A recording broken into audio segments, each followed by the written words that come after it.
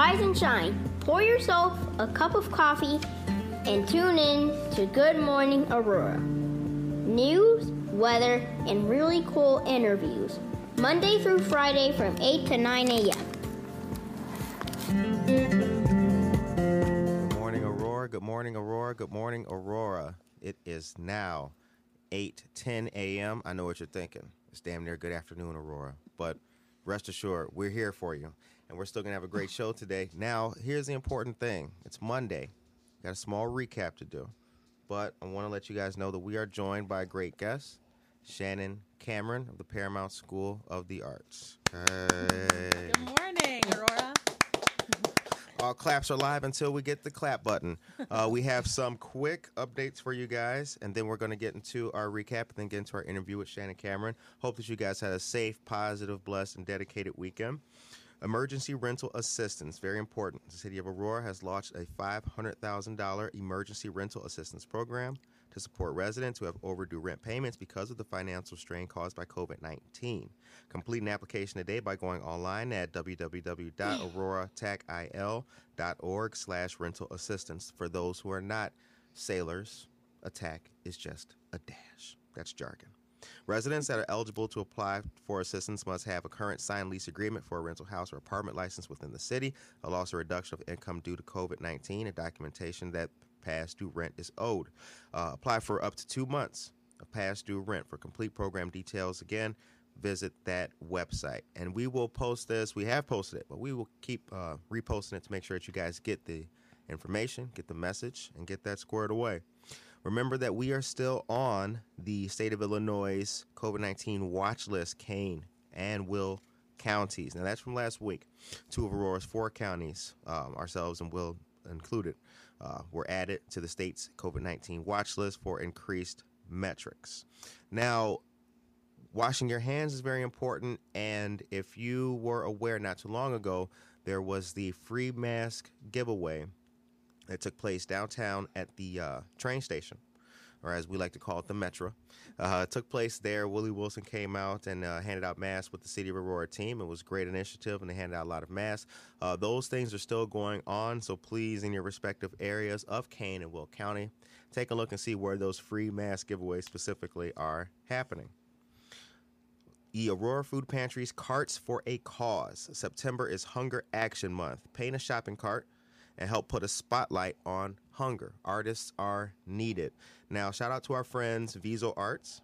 Shout out to Aurora Downtown. And also shout out to the Aurora Food Pantry, who has been doing great things for the city since the COVID-19 crisis started. And there's been a lot of creative stuff going on at the Aurora Food Pantry. So please reach out to Carts for a Cause, paint a shopping cart to help, and contact Becky at 630-692-3061 or email rdunnigan, 2 N's, aurorafoodpantry.org. All right, and last but definitely not least, I want to tell you guys about the Alley Arts Festival. Now, the Alley Arts Festival is a little bit storied in Aurora. Okay, it's been there for a while. There's been a lot of good stuff going on with Alley Art Festivals over the years. But what's different about this is that this is its 10th year. It's the time of COVID, but the events will be at Wickwood House, Cotton Sea Creative Exchange. The festival is thrown by the Aurora Downtown Nonprofit Group and a handful of venues throughout downtown.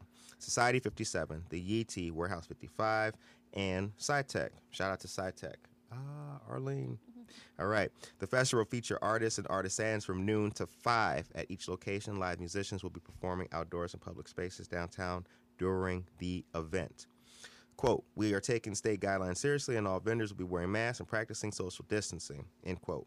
And that's Marissa, friend of the show. On the 29th, some of the same shops will be open for Compendium. Are y'all hip? Are y'all woke? We told you about Compendium last week. Now, we have to wrap this up, so we'll post Compendium again. Shout out to everybody involved in Compendium from here to Batavia. All right, and that is the news for the day. Dun, dun, dun.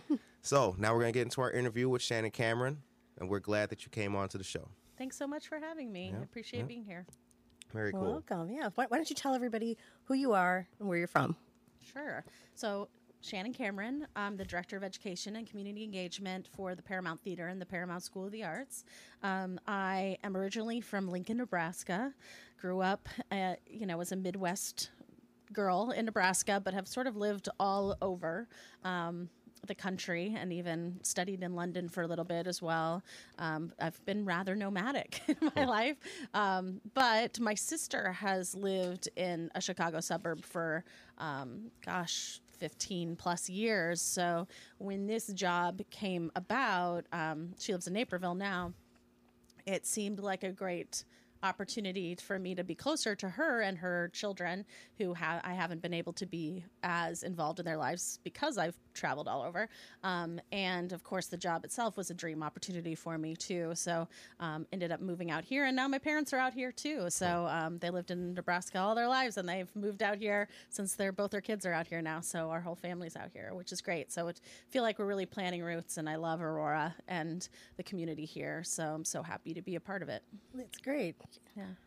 And tell us about your educational background. Sure. So part of my nomadic life has to do with my educational background. So I started out at Webster Conservatory in St. Louis, Missouri. Actually, it's Webster Groves technically, but I started out as a musical theater major. I really wanted to be an actor. And then while I was studying there, I was noticing that I was more interested in production elements, the whole show. I was interested in being a director and educator, things like that. So I ended up deciding to take a step back from conservatory. I took advantage of their study abroad programs. I went to London, saw theater that I had never seen before, blew my mind. I was so excited by some of the more, I guess you could say, avant-garde companies that existed, and was like, oh, yes, this is what's interesting to me. And then I ended up in Emerson College in Boston, Massachusetts, finishing my degree in theater education.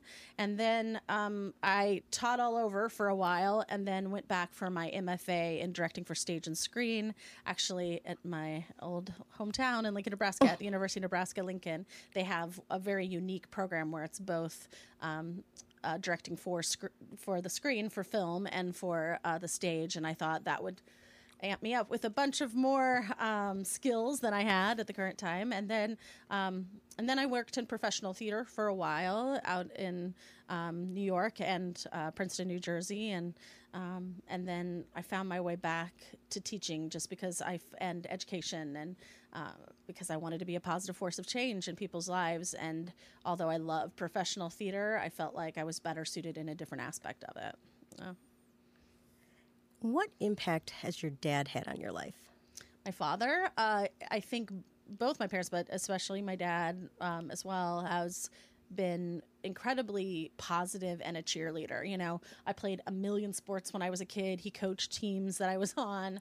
But when I started to go more towards the arts, which was, although he was a musician, he was a percussionist, and he did that. He didn't have much experience in those things, and he was a cheerleader of mine. Like, he jumped all in and would come see every show. He goes and sees theater now. He's a subscriber at the theater here. You know, I think it took me until I became a teacher to realize how lucky I was to have the parents that I have, and how supportive they are, especially when your child chooses a non-traditional career track as I have. And they've just believed in me always, and I am incredibly grateful for their support and love throughout the years. Yeah, that is. Yeah. That's interesting. So Lincoln, Nebraska, for those who have not been to Nebraska, Lincoln, Nebraska, when you go back home, is there much cultural shock for you and things like that? Or explain Lincoln, Nebraska for the Auroran. Sure. So Lincoln is the capital of Nebraska. Population density is mostly in eastern Nebraska, where Omaha and Lincoln are only about 45 minutes apart. And that's where the majority of the people live in the state. I also have lived in central Nebraska in Hastings and Kearney, and much smaller towns, but still those are actually higher population for most of the rest of the state. Lincoln is a big college town. University of Nebraska Lincoln's there. Football is very important to Nebraskans. We don't have any pro teams, so the college teams get all the love. And it's it was a great place to grow up. You know, I felt like I had lots of opportunities. I had some of the comforts of the city, but it was also like incredibly, you know, safe place to be a kid, and had access to the arts with big kind of similar institutions to the Paramount, but in Lincoln. So I was grateful for that. But also I was ready to get out when I was 17 and graduating. I was like, everybody no, I need is to that experience age. the world. Yeah. But again, just like I said about my parents, you know, I think it took me actually living in Boston was like to appreciate the Midwestern qualities I had, and to be like, I'm proud to be where I'm from, because originally I was like, no, I don't want to be a Midwesterner, you know, but now I'm really grateful for those aspects of me. And, you know, and it has a thriving arts culture there too, which I threw myself into as a kid and a young adult, and even when I was back in grad school. So Yeah, that's very cool. I think I really appreciate those people that do, that are passionate about the arts, that don't just go to the coasts, you know, and make sure that they have thriving communities, like the one in Aurora, for example. What's the best thing, into my next question actually, what's the best thing about Aurora? The people, I think, and the love they have for their community, the fact that people are so eager to collaborate, to work together, to create, to solve problems, to make a better place for others. I think, you know, I was a newbie to this area. I didn't know Aurora at all when I came, and I think people welcomed me with open arms. My first thing was just go around and listen and try to understand what this community wanted the school to be, needed the Paramount to be for them. And we still have a lot of that work to do, but I was so excited with the eagerness people had to just collaborate. Let's make things happen together. And I think that's been really exciting.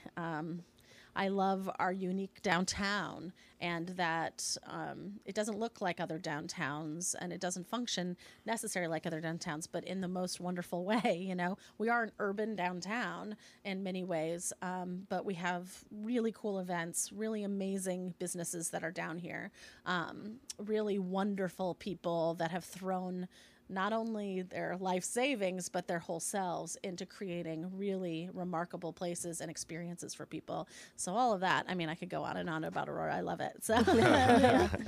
That's a great lead-in, because we're so fortunate to have the School of the Arts here. What's that story?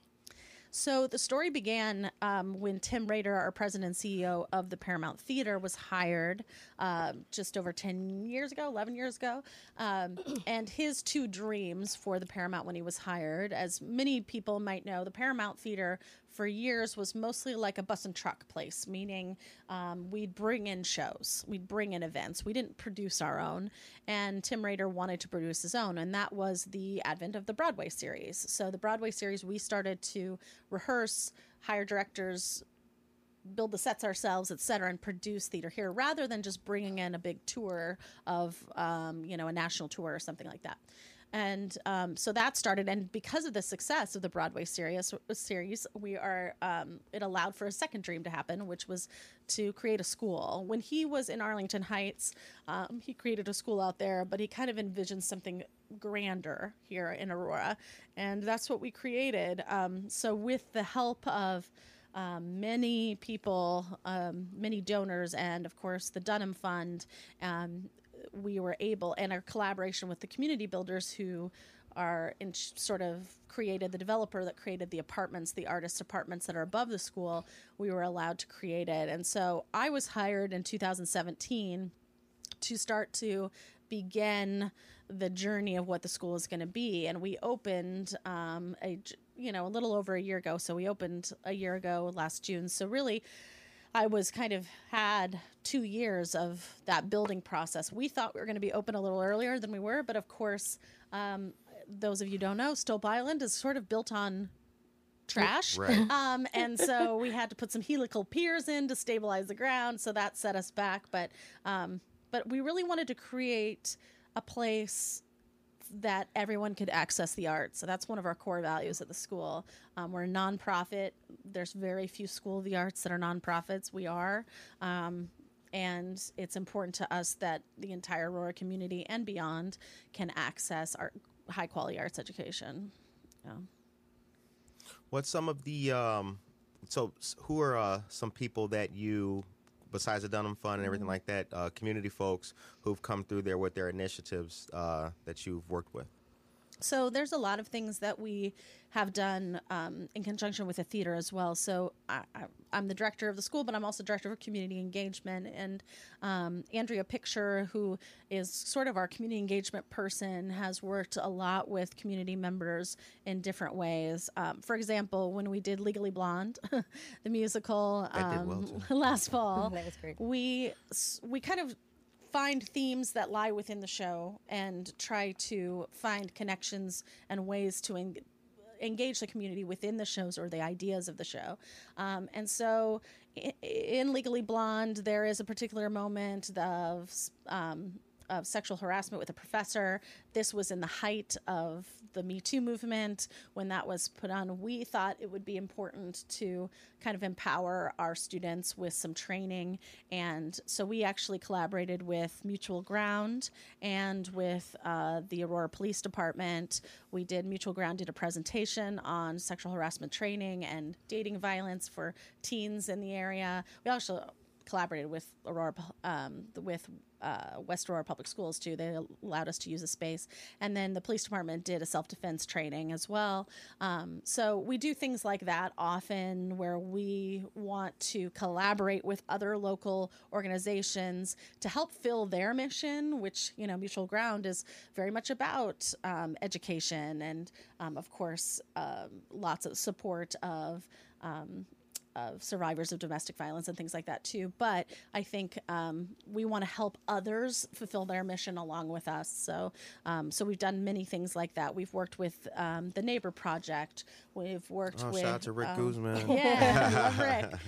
And Rick was actually a huge part of the school happening, because when he worked at the city, he was really instrumental in finding ways for us to apply for certain funding at the federal and state level, and tax credits and all of that stuff, the stuff that I could not explain to you really if I tried to make it happen. So we love Rick, and we love what he does with the Neighbor Project and everyone there. So there's at the Aurora Public Library, we're consistently partners with them. So lots of places that we try to connect with and collaborate with, and we're always happy for more. So It's like what you said, that everybody is working together. If I don't know something, you're willing to help me, and everyone's just trying to, build a stronger community. Well, and we want to make sure that the community that comes to see a show at the Paramount also can have access to all the other great organizations that are happening. So we can bring our audience, our patrons, to these organizations, help them educate about them. They can have a bigger impact then, and vice versa. We're hoping that, what we're bringing to these other organizations, they can bring to us too. And it's hopefully a win-win for everybody. Very cool. The time is now 8:28, and you are listening to Good Morning Aurora, the second largest city's first daily news podcast, and we are sitting with Shannon Cameron. And one more thing, too, the Artisan Lofts. Mm-hmm. That was something, too, that's innovative and gives opportunities to people, artists in that area. Yeah, so for those of you that don't know, so you may have on Galena and Stope, you'll see a big sign, the John C. Dunham Aurora Art Center, and within that kind of big old building, there's actually two historical buildings that we've renovated.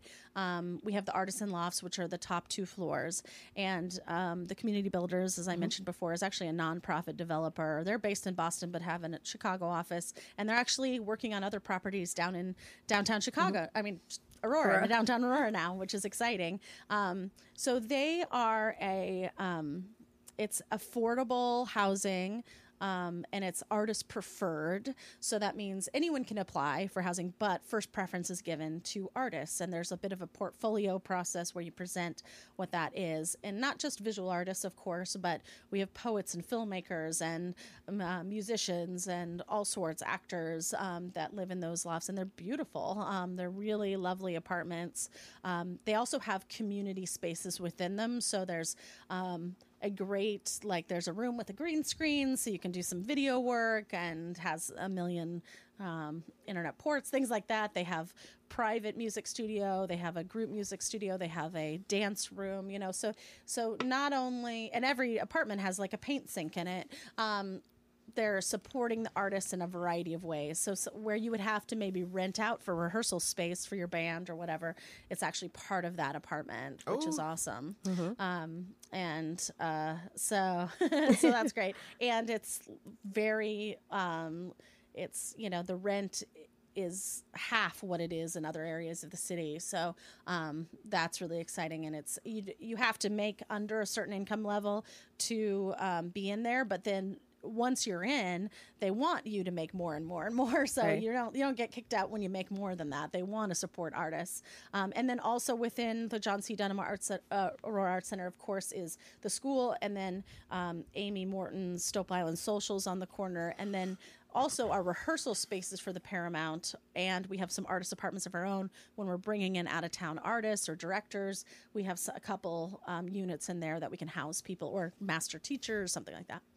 It's gorgeous because I got to see it at the construction and then the grand opening. And you can go in these apartments and look outside, and you don't even think it looks like you're in a downtown Chicago loft. Especially at that intersection. Yes, it's all really the buildings, just like it's very modern. Is that the picture where you had the hard hat on? That's the picture I have the hard hat on. With the hard hat. My bobblehead. For those not familiar with that picture, it's an inside co-host host kind of thing. That was really cool.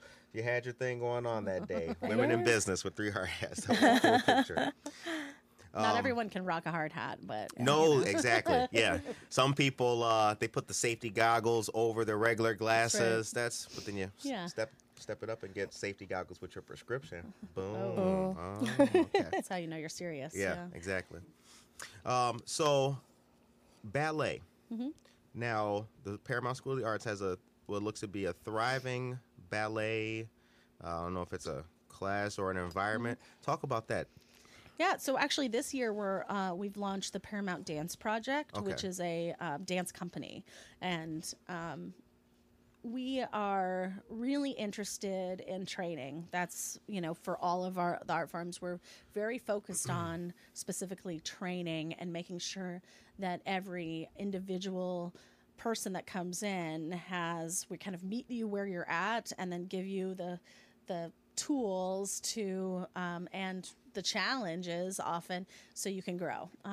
And so we launched this company this year in a way to expose kids to a variety of things. You know, ballet, you would normally hear from people, is the foundation of all dance. Well, foundation of all Western dance. And for us, we were thinking about ballet is the foundation of all Western dance.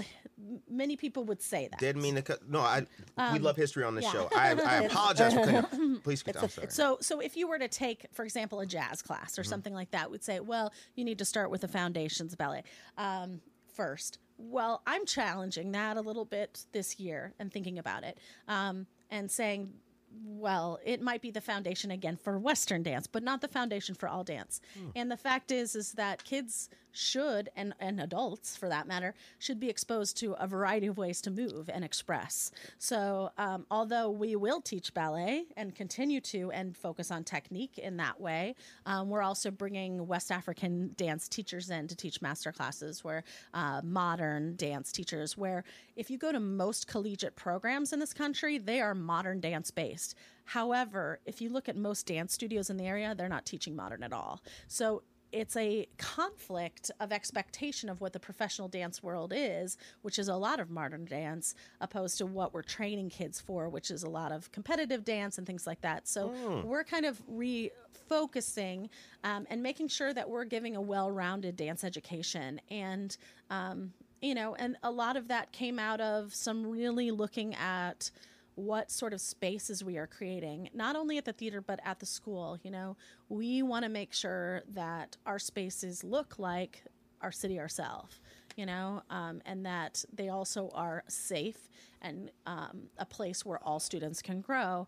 And so if we're just pushing you know, I love ballet, nothing wrong with ballet, and it does gives great technique, foundation, strength, all of that thing that a student needs, and those will be included, but it's just saying it's not the only thing. And the fact is, if maybe you aren't great at ballet, we don't want a student to think they can't be great at any form of movement and dance. And just like a ballerina might not be great at that West African dance, right, but we can find ways for them to succeed, and that ballerina still might be able to move in different ways because of that experience with that different form of dance. So we're really just about getting kids to expose, seeing what's out there, and going and finding their passions in different ways.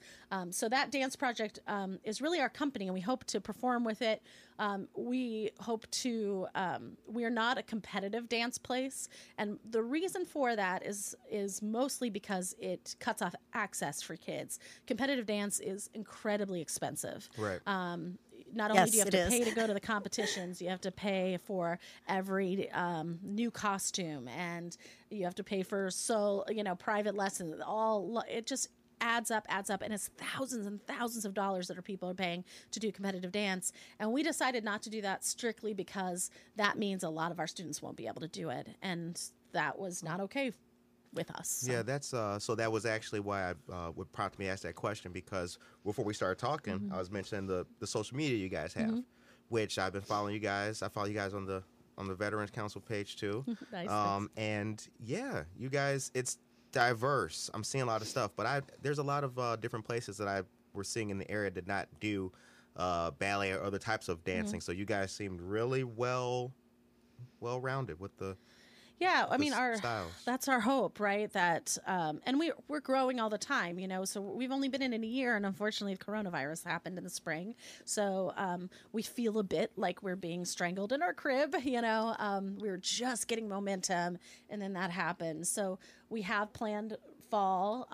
First 7 weeks is online for our students, with the hope that some classes will be able to go back in person at week 8, but also knowing we have no idea what's going to happen. And we're just being really upfront with our families and say we have 7 weeks. It might be all semester, and just kind of going with the flow. But we see this is a time where kids really need arts education. They really need a place that, I mean, I think they always do. I mean, obviously I'm a little biased in my feeling of that, but I've seen how I've been a classroom teacher. I've been for years. I see how the arts change lives, and kids need that now. Kids need to find their second home and their safe place, and often that is in the arts. And even if it's over Zoom, they're surrounded by people like them, with passions like them, and with nurturing teachers that are there for them and help them express themselves, especially in a time where we're all on screens. I think is really important, and we want to offer kids as diverse offerings as possible to keep them interested, keep them growing during this time. Jen Ingram, who's a local artist, was here a couple weeks ago. She said the exact same thing, and she was doing art classes and just the importance of getting kids that outlet, you know, to express themselves, especially now. Yeah, I think that's so important, and I think parents, of course, are just stressed right now and having to make really difficult decisions, which we understand, about whether my student should go back or not, or how am I going to navigate this. And I think hopefully giving kids an opportunity to the arts you're taking care of their mental health somewhat, we think, with that, and also making sure that you're keeping some normalcy in their life. If they would have taken that ballet class or that, that theater class when it was non-coronavirus time, let's give them that again, and so they have some normalcy this year. Yeah. You mentioned that you had been to London. Yeah. Talk about theater in London and then theater in the United States. Well, I think one of the biggest differences is how it's supported. So in the UK, there's lots of, funding at the national level for the arts. and it's taught at a much younger level. So drama is incorporated into theater, specifically into even elementary school curriculum, where here you're lucky if you have a high school theater teacher, and that's probably not the only thing they teach. They probably teach English or speech or something else, you know? So it's just valued as something that kids should be exposed to at a much younger age. So it's more a part of the culture and just in general there, which I thought was interesting. And then you can go to the National Theatre in London, and they're, you know, doing these incredible performances. But there's lots of theaters, lots of all different types of theater. The one that I fell in love with, which was called Théâtre de Complicité, but now they just go by Complicité, is a group that actually is an international group. So many of the artists speak different languages, and they do what's called devised theater work, as they create it as they go. So they come together, they create a piece together, and it could take a year, 2 years to create that. That's happening in America too, but I think some of those things get to happen in the UK or places like it, and then they come this way because they're able to thrive there in a different way than they are sometimes in America.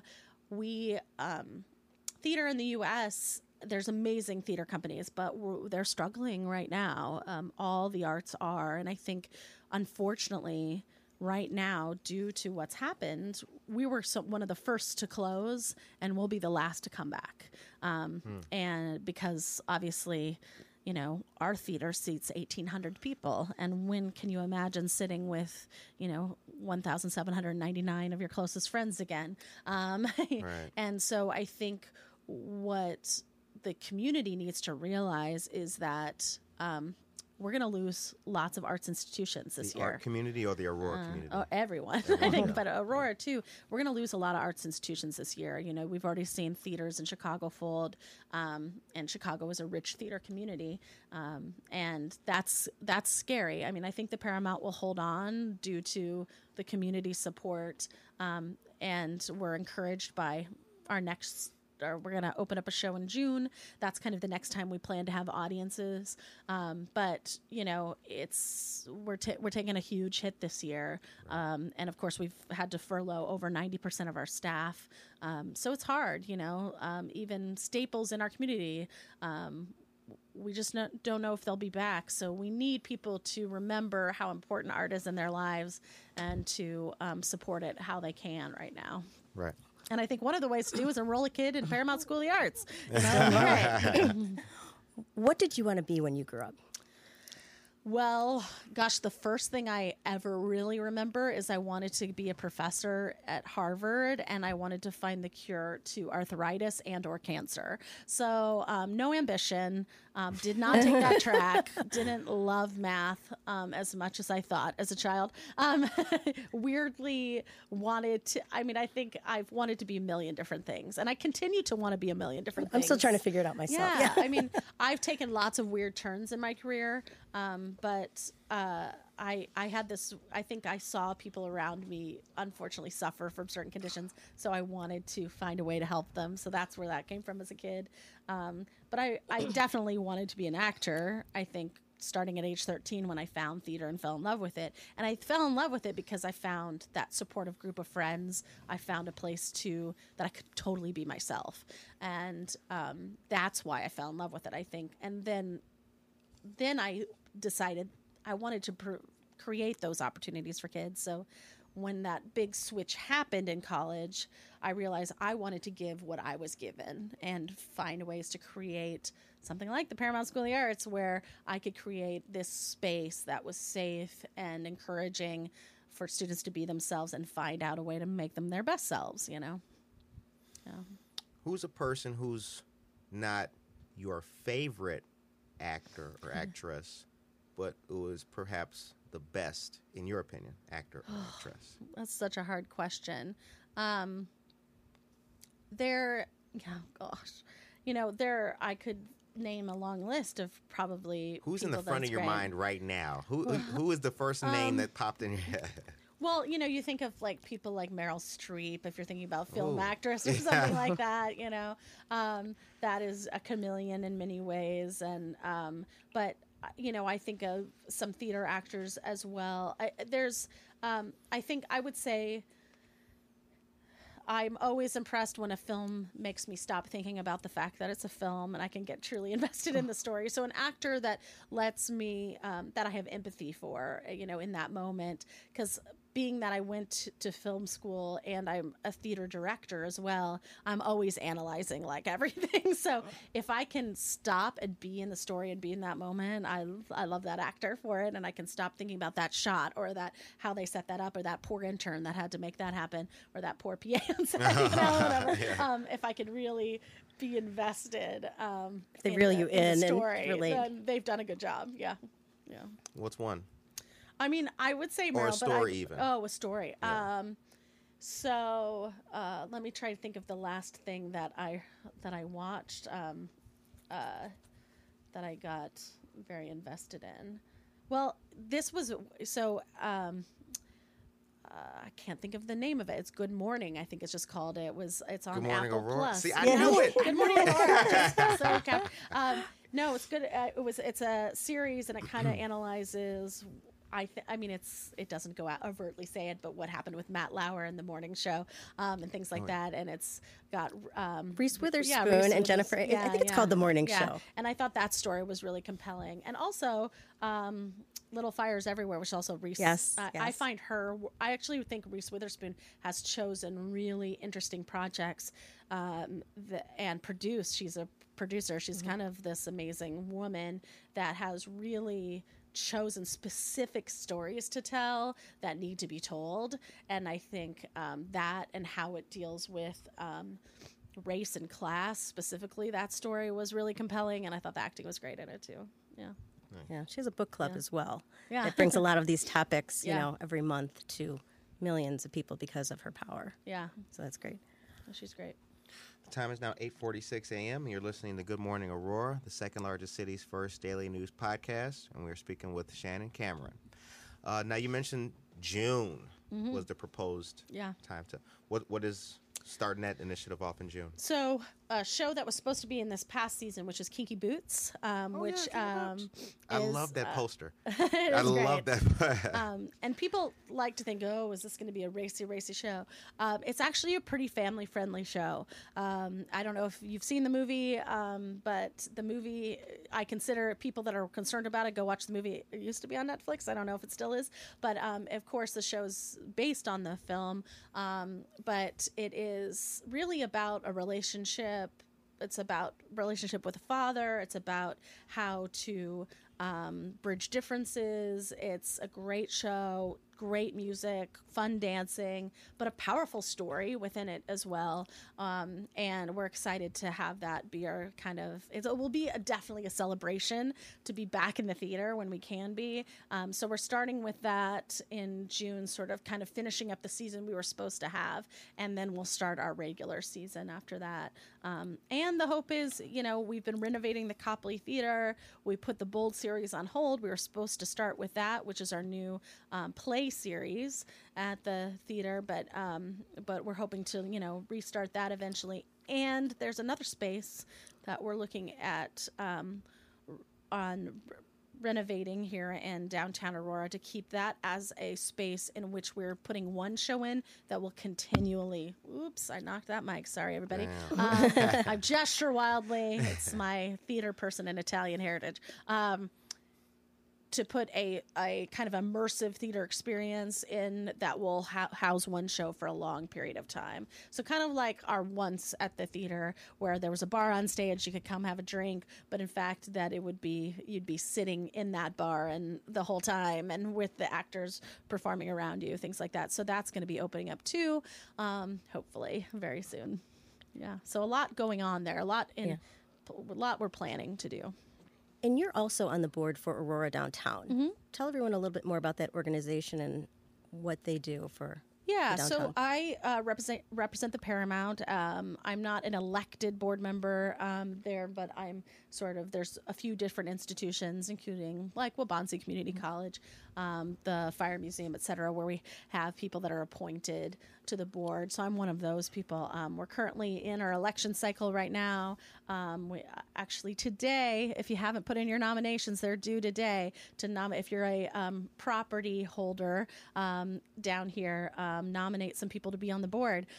But it's an organization that is provided SSA 1, so the people that own property, part of their taxes go to support Aurora downtown, and we as a board help to navigate how we're going to use those dollars to beautify the downtown, to make events happen, to bring people into the community to help support the business owners down here and the property, of course, and how to make sure that people are coming down here enjoying what our downtown has to offer, and making sure people know about it, that they're excited about our downtown. And I think with the First Fridays and all the different events like Food Truck Festival, Alley Art Festival coming up, Cocoa Crawl. There's a long tradition, and people are really have taken notice, and our downtown is thriving. Of course, coronavirus has been hard for businesses, but that's another reason to make sure you're coming down and supporting your favorite local businesses.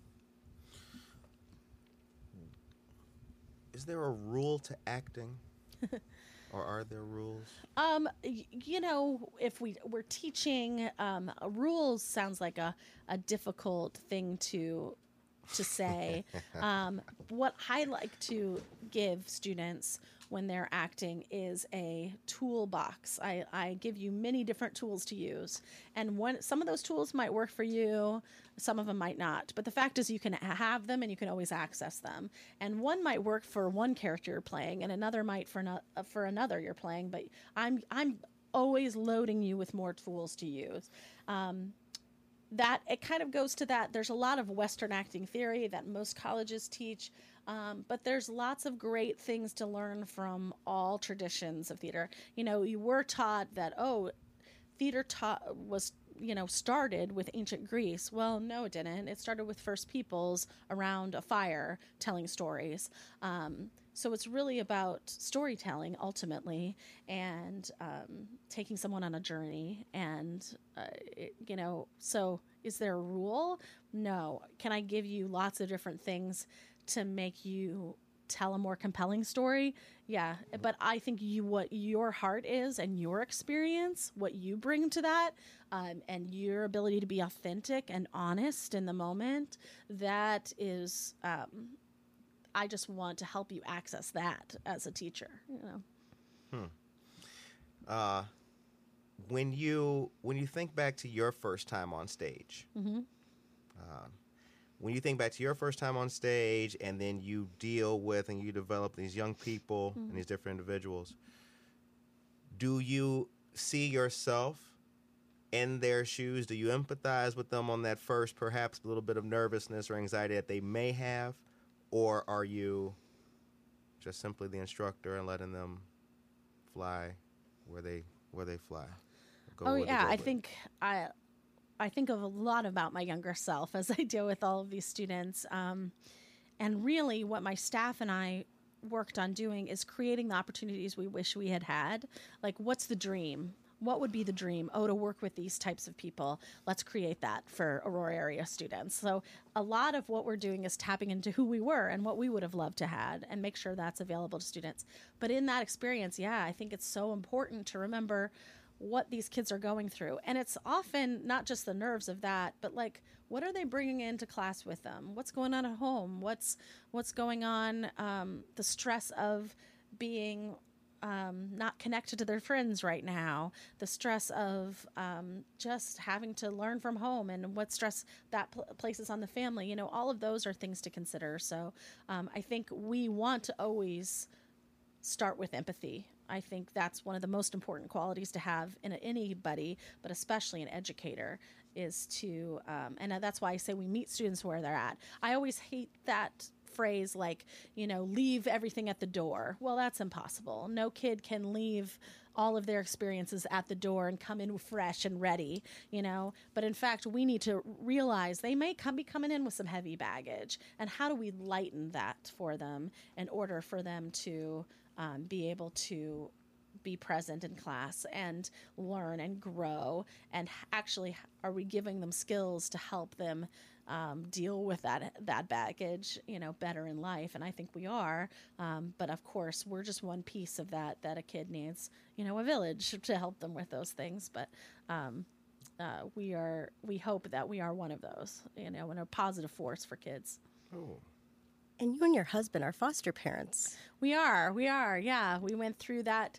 I don't know what made me think, I'm opening up a brand new school. I should also take on this other A lot of time on your hands. life journey and become a foster parent. But I was a CASA, which is a court-appointed special advocate in Nebraska. So I had started to become interested in what that meant quite a while ago, and went through that training and had a couple cases where I worked with kids that were foster children, and then we kind of decided to take the next step and went through the training out here.